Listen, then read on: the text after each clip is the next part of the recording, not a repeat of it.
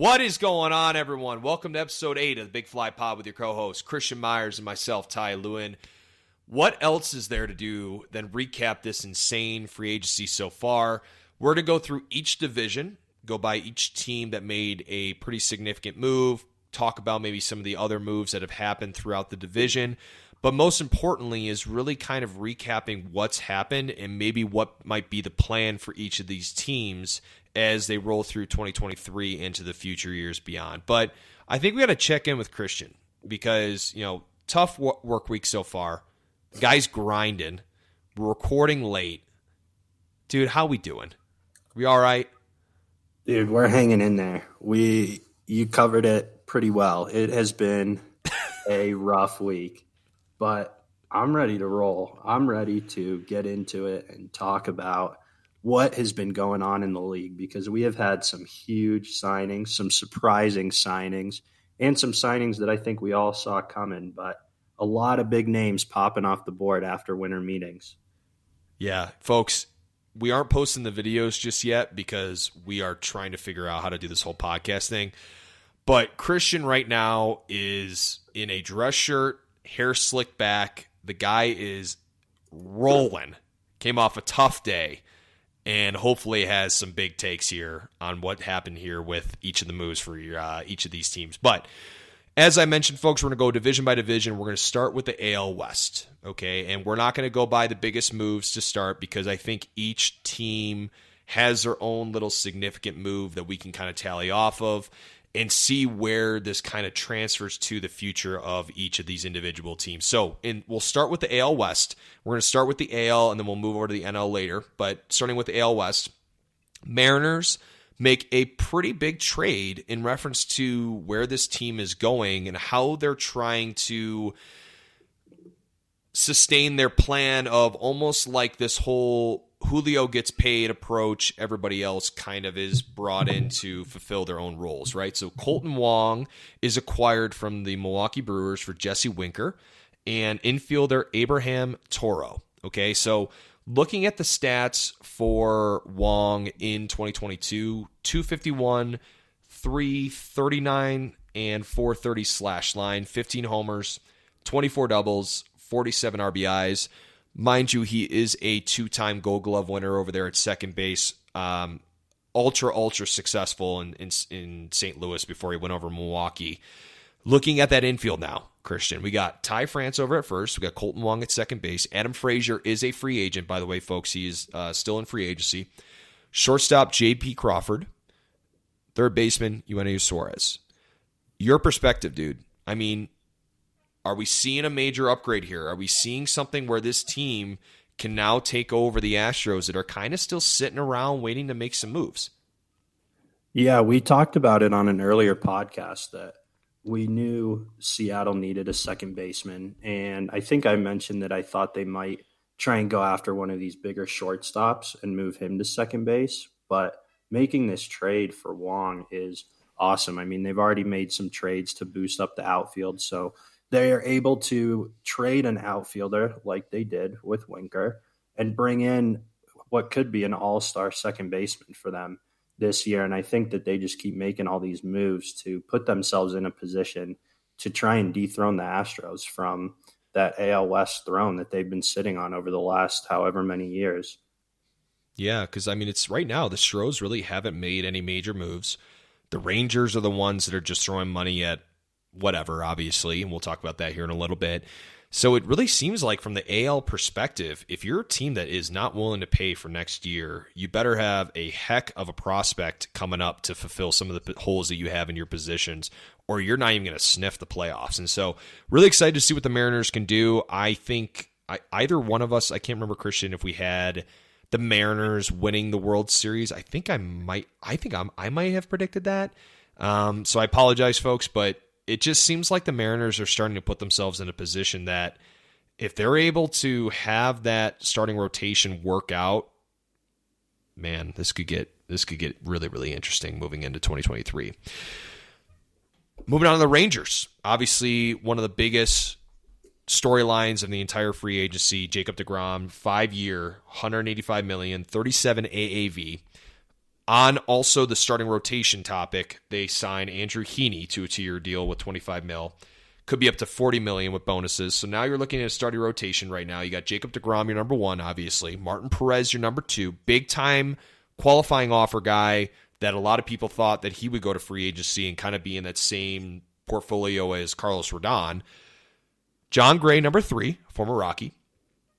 Then the 4 and 5 is up for grabs with Andrew Heaney, Jake Odorizzi, and Dane Dunning, who came over in the Lance Lynn deal when he was traded over from the White Sox. So from your perspective, Christian, okay, we have with the Rangers, they have a couple different pitching prospects that are coming up, obviously with the Jack Leiter signing or the draft pick a couple years ago. They got a couple guys in the system right now. The lineup is starting to come together, of course, with those major signings that happened last year and the prospects that they have coming up. Your position on the whole deGrom deal? Well, I've always said I think that anybody who pays for deGrom is going to be making a bit of an overpay because you always have to factor in that he is hurt almost every year and never throws the full year. But with a pitcher of that caliber and just a player of that caliber in general, you're kind of willing to go ahead and spend that money to get him because of how good and how dominant he is when healthy. So with the Rangers, I love that you mentioned Jack Leiter coming up because that's so big for them. And now having the starting rotation that they do as of today, you give Leiter a little bit more time to kind of grow in and not have to rush him all the way up to the major league level. And then they also have, I believe, Kumar Rocker in their farm system as well, who was Leiter's teammate at Vanderbilt and, had his debacle with the Mets that one year, but then came back last year and got the deal with the Rangers. And so that pitching staff is going to be really exciting. And with deGrom there for so long, if Perez walks away, you fill that hole with one of those younger guys. And so you're looking at a pretty good rotation, at least in your top 2 or 3 over the next 4 or 5 years, which is incredible. Yeah, because now you can kind of plug and play, right? Because Perez, let's say he has another great year. Obviously, you're not going to want to resign him because that's going to be too much money. So then now you open up that paycheck, right? Because I think, and this will kind of be the story of a lot of these teams over as this podcast goes on, the big, obviously, player for next year is going to be Shohei. And I'm not saying that the Rangers are going to have the money to pay him because he's probably going to be $50 million based on the numbers that we've seen so far with some of the other players of what his value is. But you start to see how these teams are starting to implement some of their portions of their depth charts with the ability to plug and play. And so if you look at this, I think John Gray is either on, I think Gray's got maybe 2-3 years left. Perez, obviously a qualifying offer guy, so he's done after next year. Odorizzi's a 2-year, I think a 1-year guy. And then, of course, Andrew Heaney being a 2-year guy, I think they're a team option as well. Besides all those notes, it's just the fact that this team, which a lot of people saw is like, why are they signing Seager to a big deal? Why are they signing Semien to a big deal? Like, why are they doing all this? I think that they're trying to see is what can we get from the top level standpoint and what can we plug and play, because we haven't had this in quite some time since they were in the World Series against the Cardinals in 2011, right? I mean, it's where have they kind of been, or against, when they played the Blue Jays in the playoffs there a couple of years ago, but it's just been like kind of like where are the Rangers going with all this? I think the deGrom signing is honestly a great thing because now guys are like, okay, I can go there. I don't have to be the number 1 guy. I can be a number 2, number 3. And then bam, now we got something really, really special if deGrom all of a sudden, one of those 5 years that he has that deal, if he tops off and has a Cy Young year, I think the deal's worth it. I don't know. I mean, I know you said you don't think so, but what are your thoughts there? No, if he can stay healthy and pitch the whole season, obviously, yeah, it's worth it. Absolutely. I mean, you're looking at a guy who has one of the best ERAs in baseball every single year, even though his win-loss record is not as great as you would think it is. That, I mean, doesn't really have anything to do with deGrom because he pitches in 2-1, 1-0 ball games all the time. and his teams just can never hit. But now with the Rangers, they might have some guys who can do a little bit of damage in the lineup. And another prospect that Josh Jung from Texas Tech, who's seen some big league time a little bit, he's a really exciting prospect too to watch down there. And I think, Texas is another team that they're all coming after Houston, and they're coming after it hard. Yeah, I mean, I'm looking right now. So you got some of the starting pitchers that are in the free agency class for 2024 after next year. So you have Carlos Carrasco, you have Darvish, Jack Flaherty, Lucas Giolito, Sonny Gray. You got Clayton Kershaw still. Lance Lynn's a club option. But and Herman Marquez, obviously an amazing pitcher there from Colorado. So, I mean, there is that plug-and-play option for them. But, again, I think you're right, Christian, where it's like Jack Leiter can be legitimately their number 2 here, potentially even next year or the year after, depending on his development. So, really interested to see what happens there. Otherwise than that, since our last podcast in the AL West has been sort of quiet. The Angels had signed reliever Carlos Estevez from Colorado for a 2-year deal. And then the Oakland Athletics signed utility man. I'm really going to screw up his name here, Christian. I apologize. Aledmus Diaz. Is that how you say it? I always screw up his name. That's there we go. Enough. I'm getting better. And third baseman Jace Peterson to both 2-year deals. AL Central time. Okay, so the White Sox, they signed Mike Clevinger to a 1-year deal for $12 million. Okay, so now that solidifies their 2023 rotation. You got with Dylan Cease, Lucas Giolito, Lance Lynn, Michael Kopech, and of course Mike Clevinger. So Clevinger, in my opinion, from looking at their staff right there, I see him as either he's going to be the 4 or 5, depending on how Kopech does in 2023. I'd like to see him be more of the 5 based on the sole fact that he had a rough year this last year. A lot of people are down on him in reference to, having that major Tommy John surgery and having all those issues.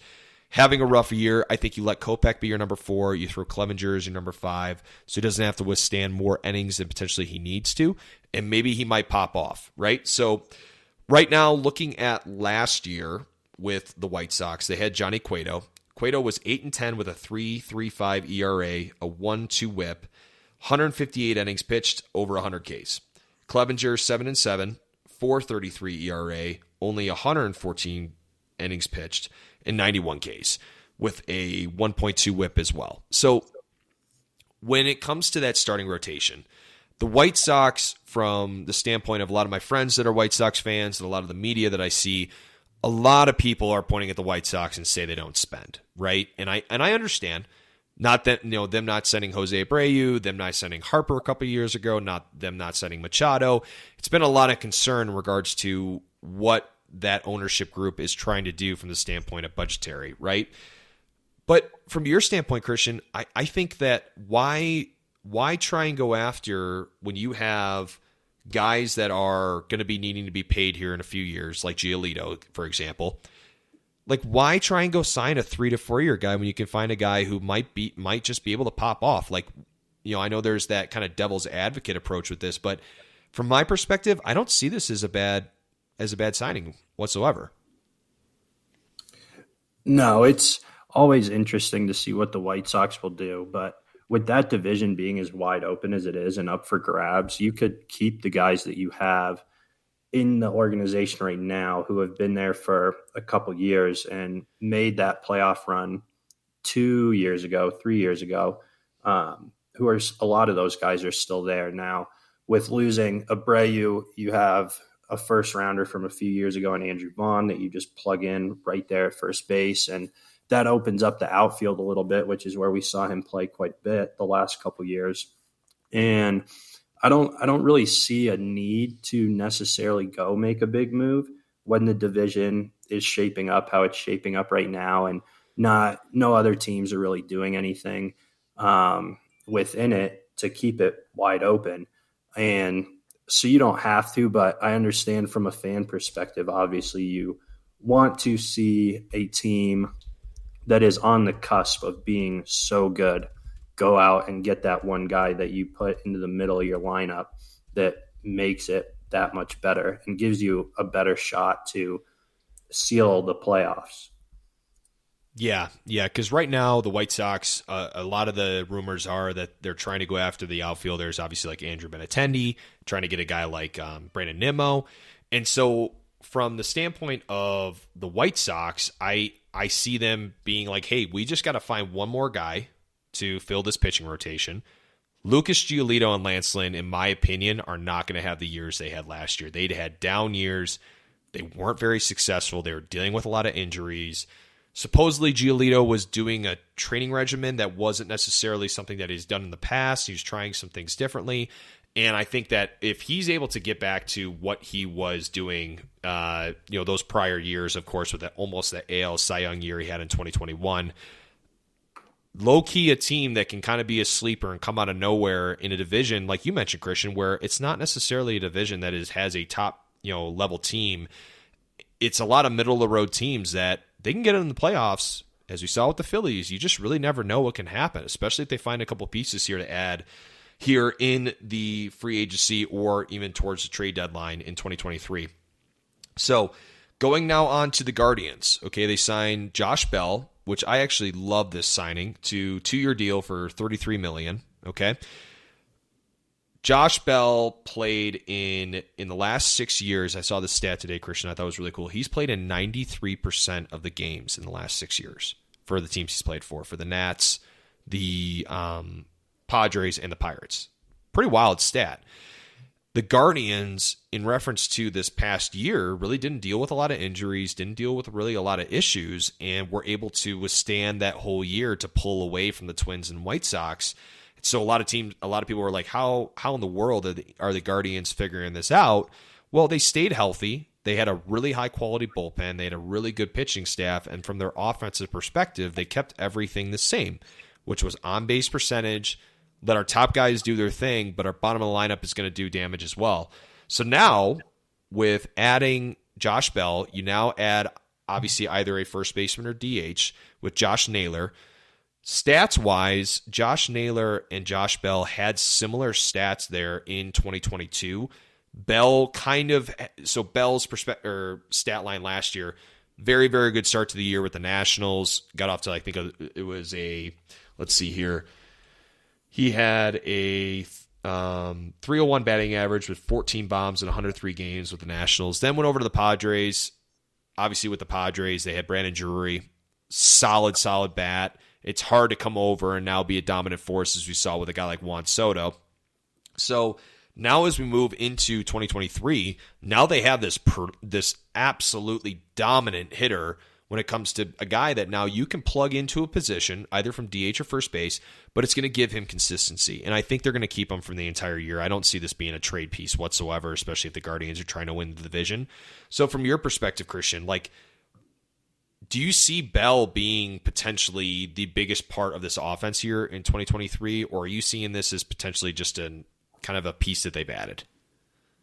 I think he's more of a piece that they've added. I mean, Cleveland hit pretty well last year, but one of the things that they did too, especially at that first base position, is they did a lot of playing the matchups, meaning, if a lefty was throwing, they'd play a guy who hit right-handed, and if a righty was throwing, they'd play a guy who hit left-handed over there, and Josh Bell obviously is a switch hitter. So like you said, with the consistency, that allows not only Bell, but it allows that whole team now to have a guy who's going to be there every single day and always right in the heart of that lineup, because you don't have to worry about playing matchups when you have a switch hitter in the lineup. And so I think Francona is really going to use that to their advantage. And I think it's a great supplemental piece to a lineup that showed a lot of promise last year already. Yeah. Because right now, if you're looking at the division, the White Sox are pretty much your other competitor, unless the Twins sign Correa, right? I mean, at the end of the day, it's going to be pretty much Guardians versus White Sox. And I think that the Indians are saying, what do we need to do to beat the White Sox? And I think that they're adding that offensive piece of their game that's going to be beneficial. So great points there. The other AL Central move that is just really, really minor, something that probably we'll joke about, is that I see that the Tigers signed Tyler Boyd to a 1-year deal. A guy that I wish had figured it out, because he seems like actually a pretty fun pitcher. It's just like he's just in Detroit. And I don't know what you're supposed to do when you're in Detroit these days. So that's the other AL Central move.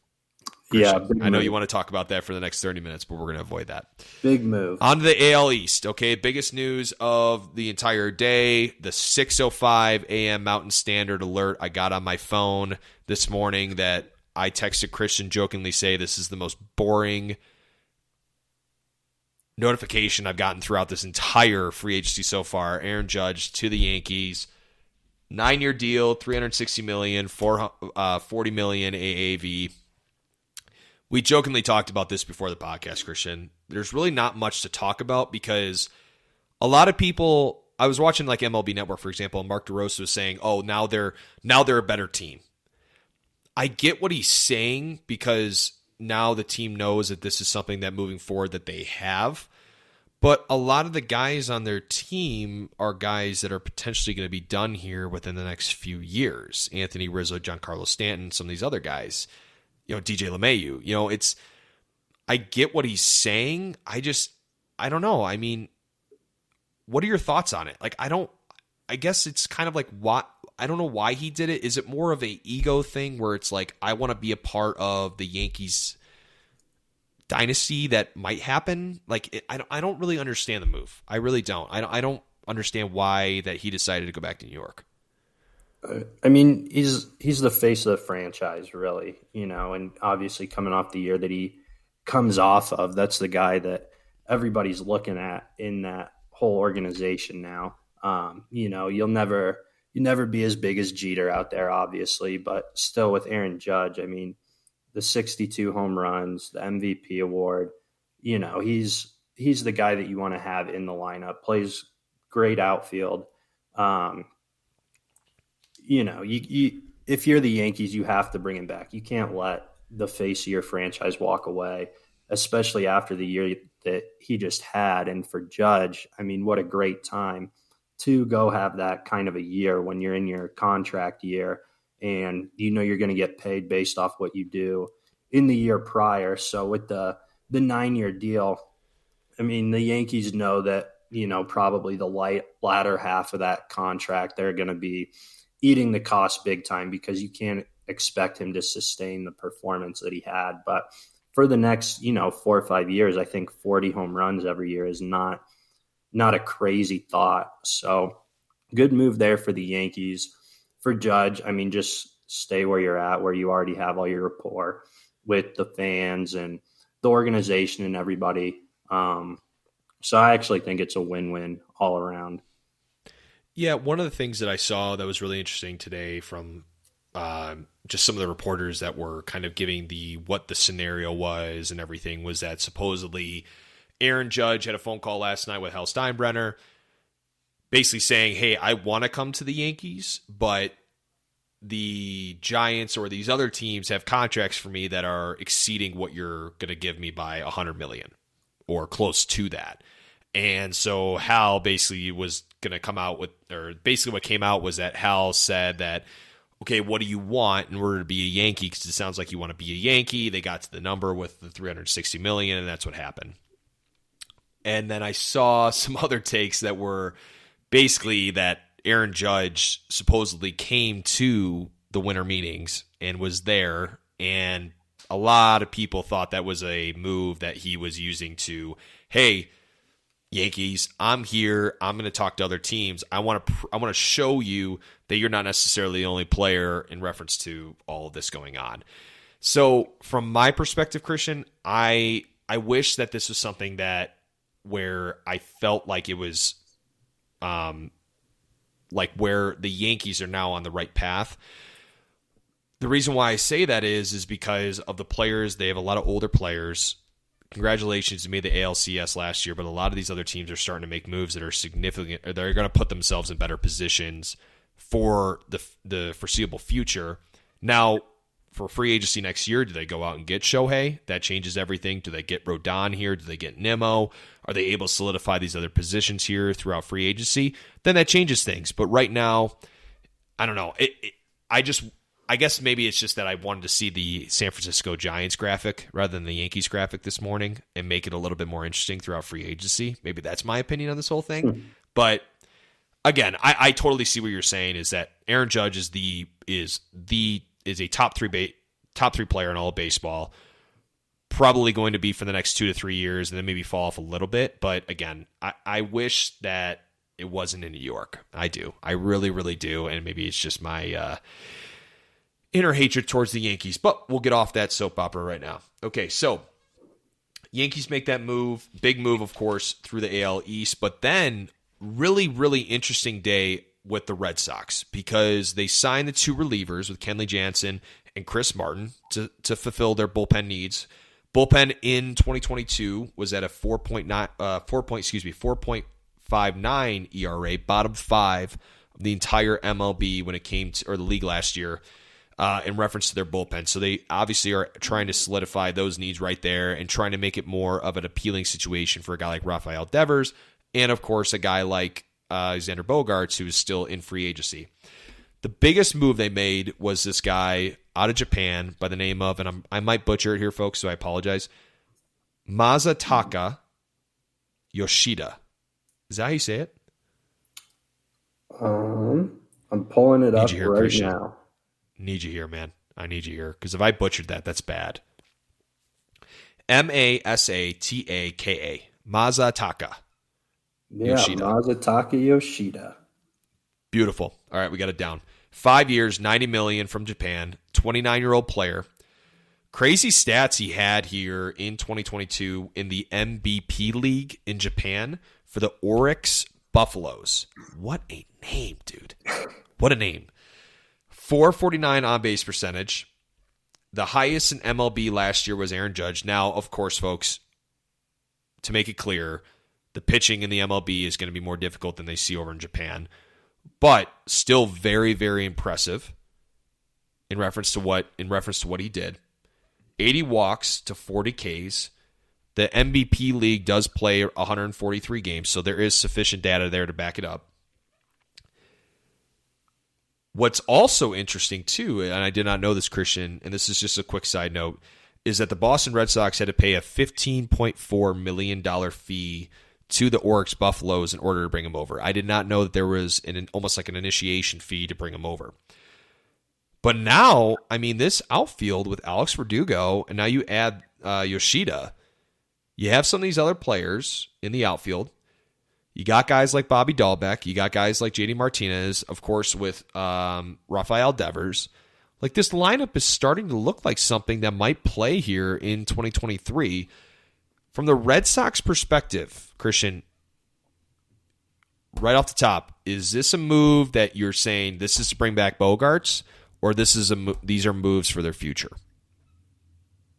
They're moves for the future, for sure. And one of the things to consider with this, the Japanese player signing, Yoshida, is sometimes those guys, when they come over, are hit and miss. I mean, we've seen a few guys that have come over in recent years that haven't done so well, and then we've seen, the Otanis who come over here and do great right away. So, your Cubs did something similar a couple years ago with Seiya Suzuki, and it took him a little bit longer than I think people thought it might just to get into rhythm. But, it's really good baseball in that league. That's probably the second best league that you could play in, is that the Nippon League over there in Japan. And so it'll be interesting if it pans out for them right away, though. I think that's going to be super exciting for the Red Sox and the future of the team.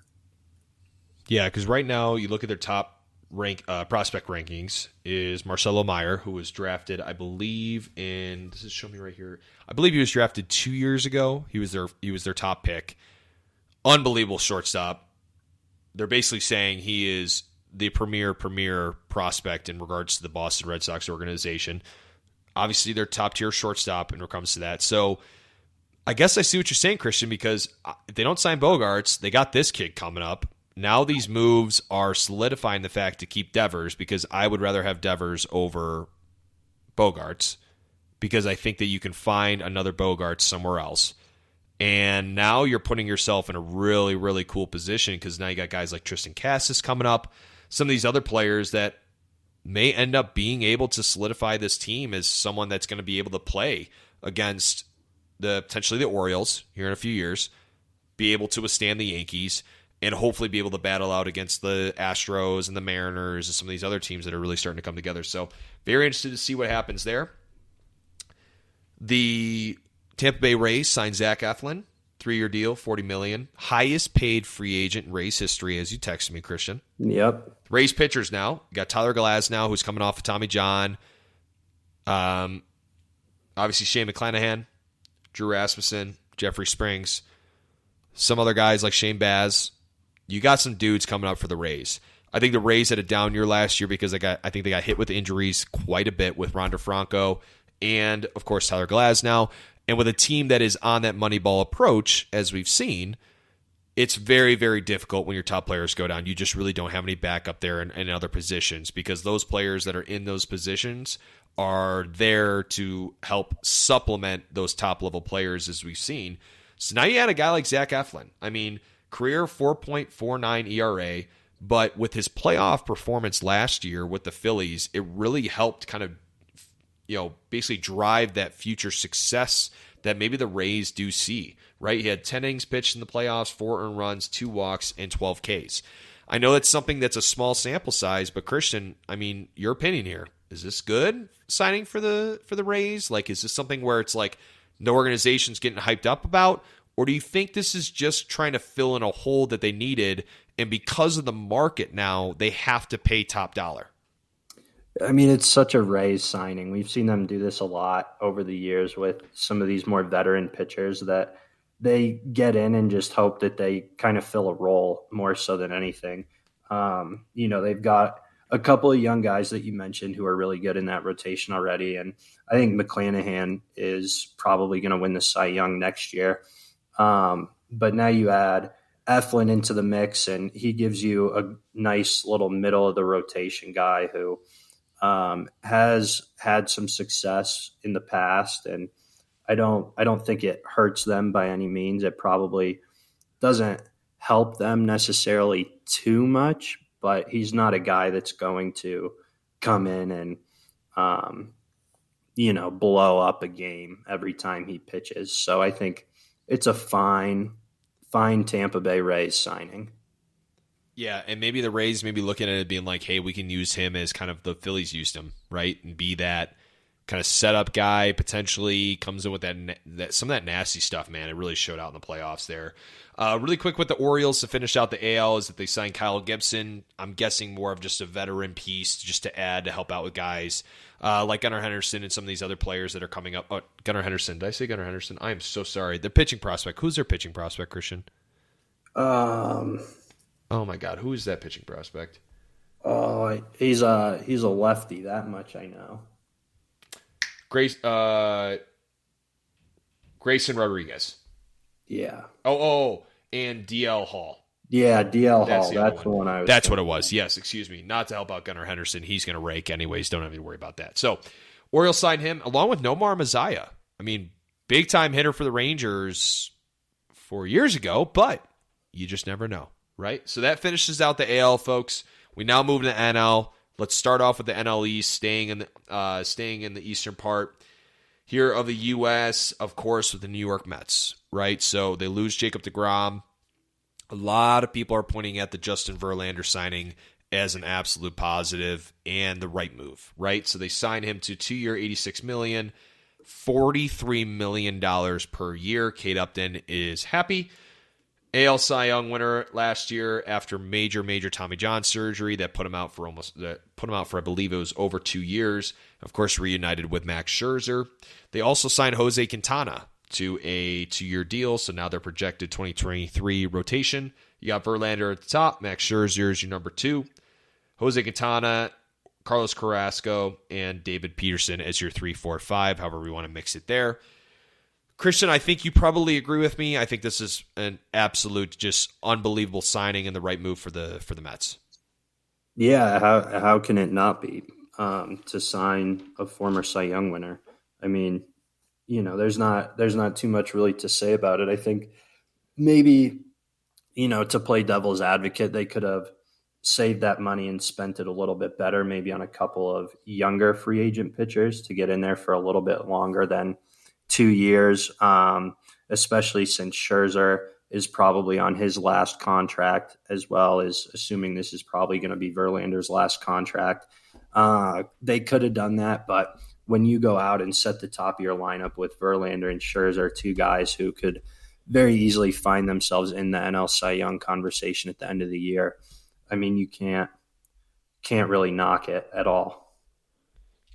Yeah, and another point that was made was actually on the Just Baseball podcast. I want to shout out those guys; they're doing a great job. They were looking at why the deal was made, right? So right now you got Scherzer; he's a free agent in 2025. Verlander now it's free agent 2026. Carlos Carrasco, free agent 2024. And then it gets a little interesting with a lot of their players. Okay, so 2025 is when Pete Alonso, Jeff McNeil, those two top-level players for them are free agents. Also, Edward Escobar, Mark Canha, James McCann, Jose Quintana. So you start to open up your roster there in 2025. So with the Justin Verlander deal, now you're trying to get it where you at least have your star there for 2025, which they'll have him. So he's going to be a free agent in 2026. But for the next really 2 to 3 year period, the 2 year period, is your prime time to win. And that's an obvious statement, of course, with the Mets being in the playoffs this last year and almost winning the NL East. But when you look at their budget, from their budget standpoint, really a lot of their contracts are done by that 2025 period, and that they need to win now. So I agree with the signing because they're looking at it as saying, okay, we want to hold off from giving any major deals to some of these younger players because we want to see where we're at and seeing if we're going to end up being a rebuild potentially for the future, or potentially going to be looking to sign all these guys back. So crazy moves. Just again, going back to what we said in the intro, folks, just a wild couple of days of free agency. That trails into the Trey Turner signing for the Phillies, 11 years, $300 million. They also signed Taijuan Walker to a 4-year deal for $72 million, along with Matt Strahm, 2-year deal for $15 million, who was an effective reliever there for the Red Sox for most of 2022. But looking at Trey Turner now, he's now probably going to be their 2-hole hitter, with Harper being out there for about half the year. They needed to add a player that can put them in a position to be successful there for a little bit, to withstand that effect of not having Harper there in the lineup. But, I mean, Christian, do you see a better fit from any other shortstop, or do you see Trey Turner being the perfect fit for the Phillies? That's a good question. I think Turner's a good fit there, honestly. I mean, he's a guy who's going to be up at the top of the lineup and getting himself on base quite a bit, and then using his legs to get around him quick and steal a bunch of bases. Defensively, it is okay. I know I've knocked on him a little bit before in some previous episodes for the defensive play, but you put him at short, you move Stott over to second now, and keep a nice, what will be a nice core infield with them two plus Baum and whatever they choose to do at first base moving forward. So good signing on that one. I think the Strahm signing is good. We've talked about it before that they needed to bolster that bullpen a little bit, and he's a very effective pitcher, going to come in 6th, 7th, 8th innings and get a lot of holds for you there. So that's good. Not too keen on the Taijuan Walker signing. I think that's a little bit of an overpay there and something that they didn't necessarily need to do.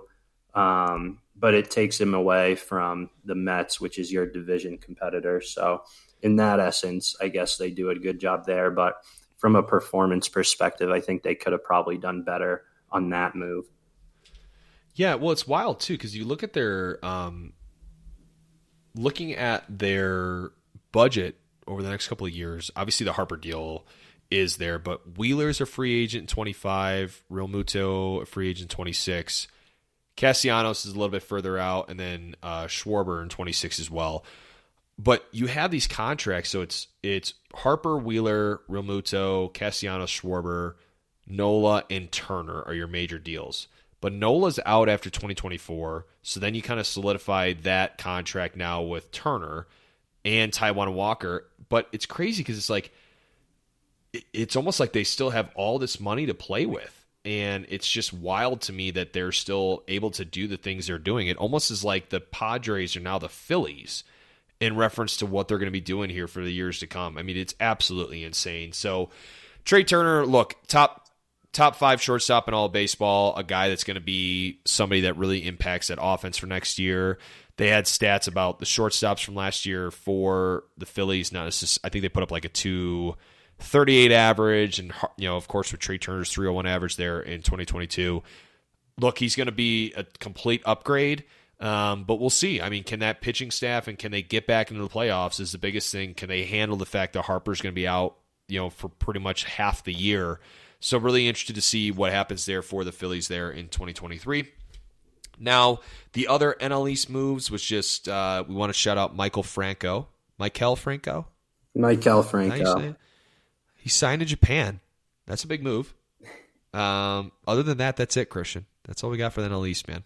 That's all we got. But, again, insane stuff that's going to happen.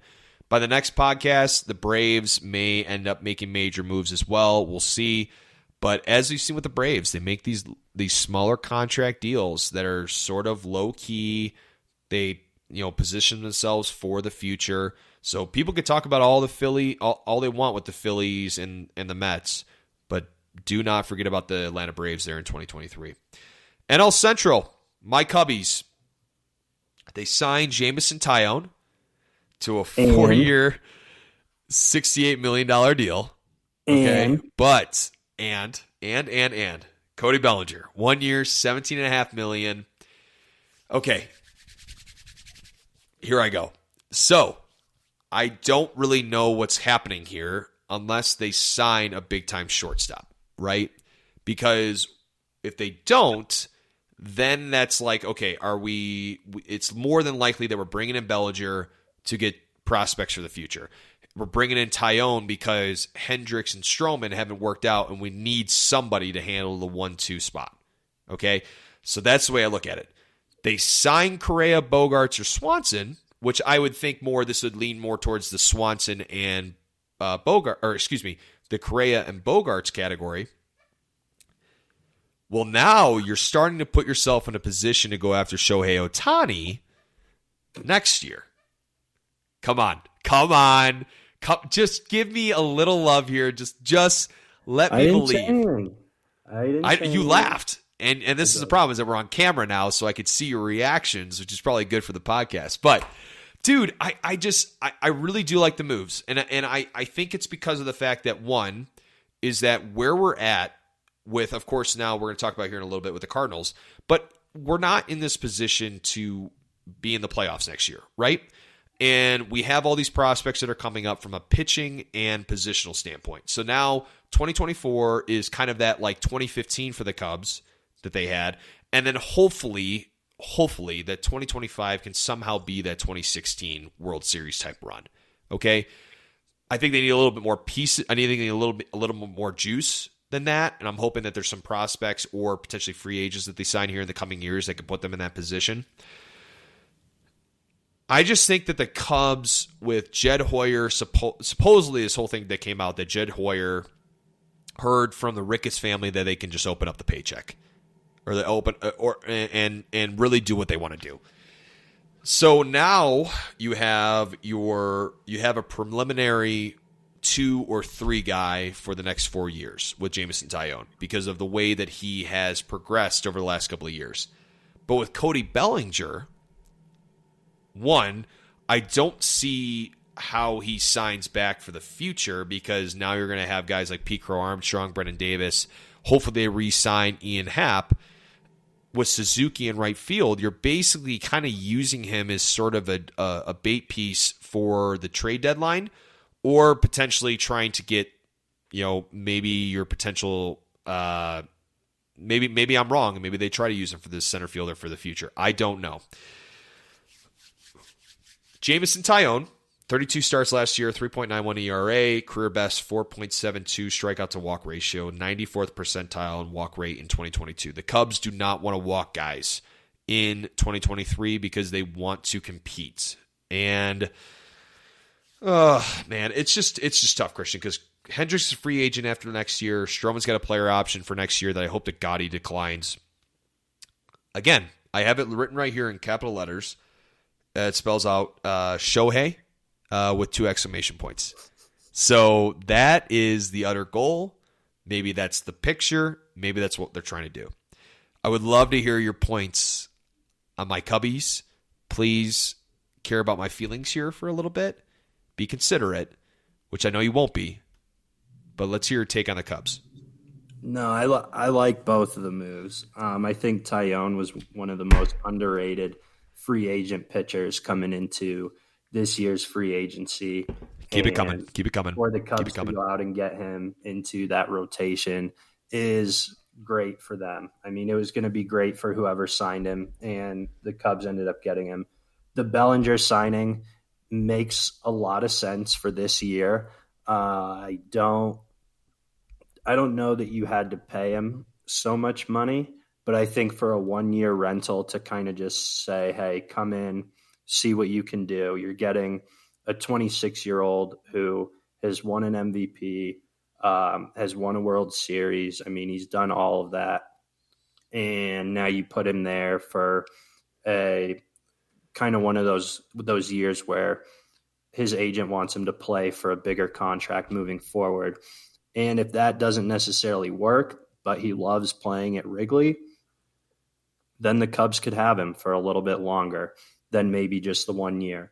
Or he does well and loves playing at Wrigley, and the Cubs could keep him for a few more years. So it's a risk that's going to have a lot more upside than it would any downside. So good for the Cubs for getting Bellinger. That's what I'm saying, bro. That's what I'm saying. Dude, I truly believe that Cody Bellinger was in a situation in LA where they are the number 1 team in all of baseball. He needs to perform. He's in a situation where that prospect system is a top-tier prospect system in all of baseball. And all the pressure in the world. He comes off that MVP year. Now, he gets to go to Chicago. Low expectations for next year. He's got dad energy now. He's got dad strength. Okay, that's a big point we need to make here. All right, that's a big, big point of that contract deal that came out. Also, too, I think the reason why they had to give him a lot of money, honestly, is that I think he was considering somewhere else, and they were like, honestly, we have the money, so let's just put $5 million on top of this. If we're going to do a 1-year deal, we'll add a little bit more. We'll give you what you want. We want to see if this is something that can work out. I think they truly see that they could probably trade him at the deadline. I do. So, my Cubbies, again, this is a team that has been rumored with a lot of the other big-time free agents, guys like Carlos Correa-Alexander, and, of course, Dansby Swanson. Really interested to see here, of course, over the next couple of weeks. Now with the with the meetings being over, might slow down here a little bit, so we'll see if this transpires over here the next week, or we're going to be looking at potentially into January and February before these moves are made. Cardinals sign Wilson Contreras, 5-year, $87.5 million. Okay, on to the Brewers. So, Wait. What do you think about the Contreras signing? That's a good signing for the Cardinals. I was going to talk about the Brewers getting Jesse Winker. Well, the Cardinals get a catcher who's a good two-way catcher. Obviously great defensively, calls a fantastic game. His offensive stats are great. One of the better offensive performing catchers in the league. They needed, obviously, to replace Yadier Molina, and why not do it with somewhat of a younger version of him in Wilson Contreras? That's all we have to say about it. Now we can move to the Brewers. Yeah, honestly, though, I appreciate you bringing that up. I didn't mean to pass him over, I promise. I absolutely did. The Cardinals, in reference to the NL Central Division, if they do not win for the next 2 years, are a joke of an organization, okay? Because you now have the top third baseman and top first baseman in the NL, okay, because of last year. If I'm going off of last year's stats. Now you add a guy who when it comes to Wilson Contreras, all I've heard from all his teammates is one of the best teammates. Two, a guy that would go to war for you any day, will jump in the middle of a fight in any aspect, like the type of guy that, like, from Christian, you and I, from like playing college baseball and being a part of obviously the team aspect, is a guy that you want on your team, right? At the end of the day, you want a dude that is going to frighten another team.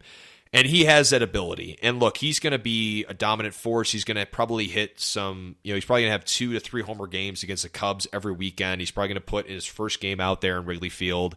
The first time he's out there, he's probably going to have a 3 homer game with 7 RBIs and, kiss the crowd and everything. And it's going to be horrible. But I think at the end of the day, if I'm looking at this as a non-biased guy, the Cardinals make an unbelievable free agent signing. I know this is somebody that was connected to the Astros for quite some time. Once I saw the first rumor that came out that he was connected to the Cardinals, Christian, I'm not going to lie, I should have went to Vegas and put a bet of all my life savings on the fact that he was going to be with the Cardinals, because it was just too obvious of a place for him to go. He's going to go to a city that loves baseball. They love the Cardinals. You saw that in the playoffs last year, and you've seen for years and years and years. This is a guy who's going to a team that's going to be in an unbelievable position. All I can say is Cardinals, please, please, please, please do not sign one of these top free agent shortstops, or my entire Cubs take is completely thrown out of proportion at this point. So, again, super happy for Wilson. I'm going to miss him dearly, but please just have, against one team this year, just make sure you take a couple off days when you're in Chicago. Go enjoy time with your family. You don't need to play at Wrigley. It's okay. All right? That's all I have to say. Back to the Brewers. They get Jesse Winker in the deal from the Mariners along with the Pirates. They signed Vince Velasquez, who had a rough year with the White Sox, but maybe turns it around with now being with the Pirates. That rolls out the NL Central. Last division here, going through the rest of the teams. Kind of the most boring division in reference to free agency so far has been the NL West. Okay, so looking at the moves that are made, the Giants made an underrated move with adding Mitch Haniger. 3-year deal, $43.5 million. He's a lifetime 123 OPS guy. He's had injuries over here the last couple of years. Saw some articles and saw some notes saying it was more of like fluke injuries when it came to some of the stuff that happened in 2019 and 2021, along with 2022. But, I mean, from our perspective, Christian, this was a guy that we talked about as somebody that would be an underrated move for pretty much any team that really needed an outfield bat. Yeah, we did. We did talk about that. And I think it's a great move. I mean, you're getting a guy with so much upside who can get plugged into the middle of the lineup and be able to hit maybe 30-plus home runs in a season. And I think that that's an exciting move that could propel them to maybe make a little bit more of a push to try and get into the playoffs come the end of the year. Yeah. Rolling out the rest of the moves here, kind of just staying on the Giants and the Dodgers, right? Both teams that are in discussions with other players trying to make a move. Supposedly this whole take came out today, or this report that the Dodgers won't sign Carlos Correa because of the issues that he had with the cheating scandal with the Astros. Oh, man. Dodgers fans, I'm sorry. Like, you just have to get over it. Because if you're trying to win in the future, the Padres are literally spending as much money as they absolutely can. They're willing to give Trey Turner more than what the Phillies offered, and they were willing. Supposedly, an offer came out that was to the Aaron Judge for $400 million. So, Dodgers, I get it. You want to stay with the prospect system standpoint, but man, you better watch out for next year because the Padres are humming. So, rolling out the rest of the moves, Rockies, they signed Cole Tucker, former first-round pick for the Pirates in 2014. A guy that, in my opinion, Christian, maybe just needs a change of scenery. I mean, from your perspective as a Rockies guy, I mean, do you see this as a good move? No, not really, actually. I mean, we've got, there's two really young shortstops that we already have in the organization, in Ezequiel Tovar and Alan Trejo, who Trejo played sparingly last year, and did fine as a plug-in piece. But Tovar's coming up is the real deal. So why? It just doesn't make sense. I don't get it. That's not where money needs to be going, even if it's such They're saving for Shohei, dude. They're saving for Shohei. Yeah, save it for Shohei. No, why do that? Yeah. Good for the Rockies. Way to make a splash. Oh, man. All right. Well, folks, that rolls out. I mean, this podcast went 55 minutes. I thought it was going to go 30, but just with a lot of these moves, I mean, these are potentially, franchise-changing moves, change the altercations for next year and years to come. Some teams are really, really building up for the future, while some teams want to win now. And, of course, a lot of these rumors coming out, like we mentioned, with teams like the Padres and some of these other teams that are just throwing out money left and right. Never seen money like this in reference to free agency in my life. So super excited to see what this kind of turns baseball into for years to come, and hopefully creates an experience for fans to continually come out and watch these games, because, man, it's getting absolutely insane. So before we sign off here, Christian, anything to add? In your dress shirt, your slick back hair, anything to add here before we sign off, brother? I know. I got to get back to work after this, but thanks everybody for tuning in. It's been exciting free agency so far. I'm excited to see where some of these other pieces fall that have not signed yet. And hopefully the Rockies will do something productive in the next week before we get back on here, and then I can be excited. And the Cubs sign Correa. All right. Thanks, everyone, for tuning in. Super excited to see what happens here for the rest of the free agency. Just like Christian said, we'll continually keep you guys posted, and, of course, be putting out episodes every single week, as we've been really enjoying this. We thought the World Series hangover would potentially roll into our podcast and not be able to do this, but, man, this has just turned into even more of an exciting thing for us. So, folks, thanks so much for tuning in. Looking forward to the next episode next week. And as always, subscribe to both our Spotify and Apple Podcasts that you can find through our Instagram or Twitter page. Thanks, everyone, and we'll talk to you here soon.